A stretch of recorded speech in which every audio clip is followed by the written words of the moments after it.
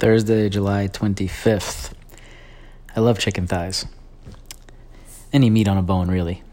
Can't do much wrong with that. It's something we make semi-often here. I would say, 1 to 3 times a month. And usually it's just a dry rub and throw it in the oven and just let it do its thing, and it's pretty easy, right? Tonight, it was a gorgeous day. I felt like grilling.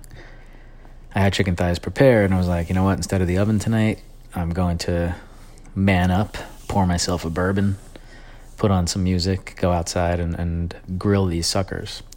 And then along with that, I decided, you know what? I'm going to roast a whole entire cauliflower, and I'm going to make some kale chips.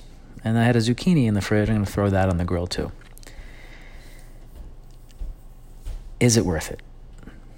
Oh, not to mention, I decided I had a new recipe for the chicken thighs, which involved me making a glaze on the oven and then brushing this glaze onto the chicken thighs while they were on the grill. So I was doing all this while watching my 2 boys, because my wife was on a work phone call downstairs, and it was just crazy hectic.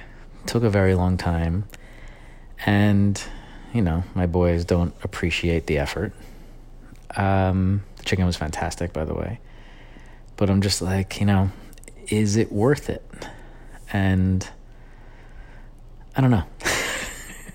I'm in the moment right now, so it's hard to really judge. So maybe I should sleep on it and then try to decide. But it's like when I put the chicken in the oven, it comes out and it's fantastic. When I did it like this, it's a little more satisfying and it did taste fantastic. But is it worth the running around and the sweating and the back and forth and all that comes along with it, the cleanup? It's just like, a lot of extra for not that much improvement. So from a plus EV standpoint, which is how I like to make most decisions in life, it's probably a fail. But it's still fun to barbecue once in a while, like grilling's always probably a negative EV situation versus roasting. But, there's some intrinsic value there. Anyway, that's my night. That's my life tonight.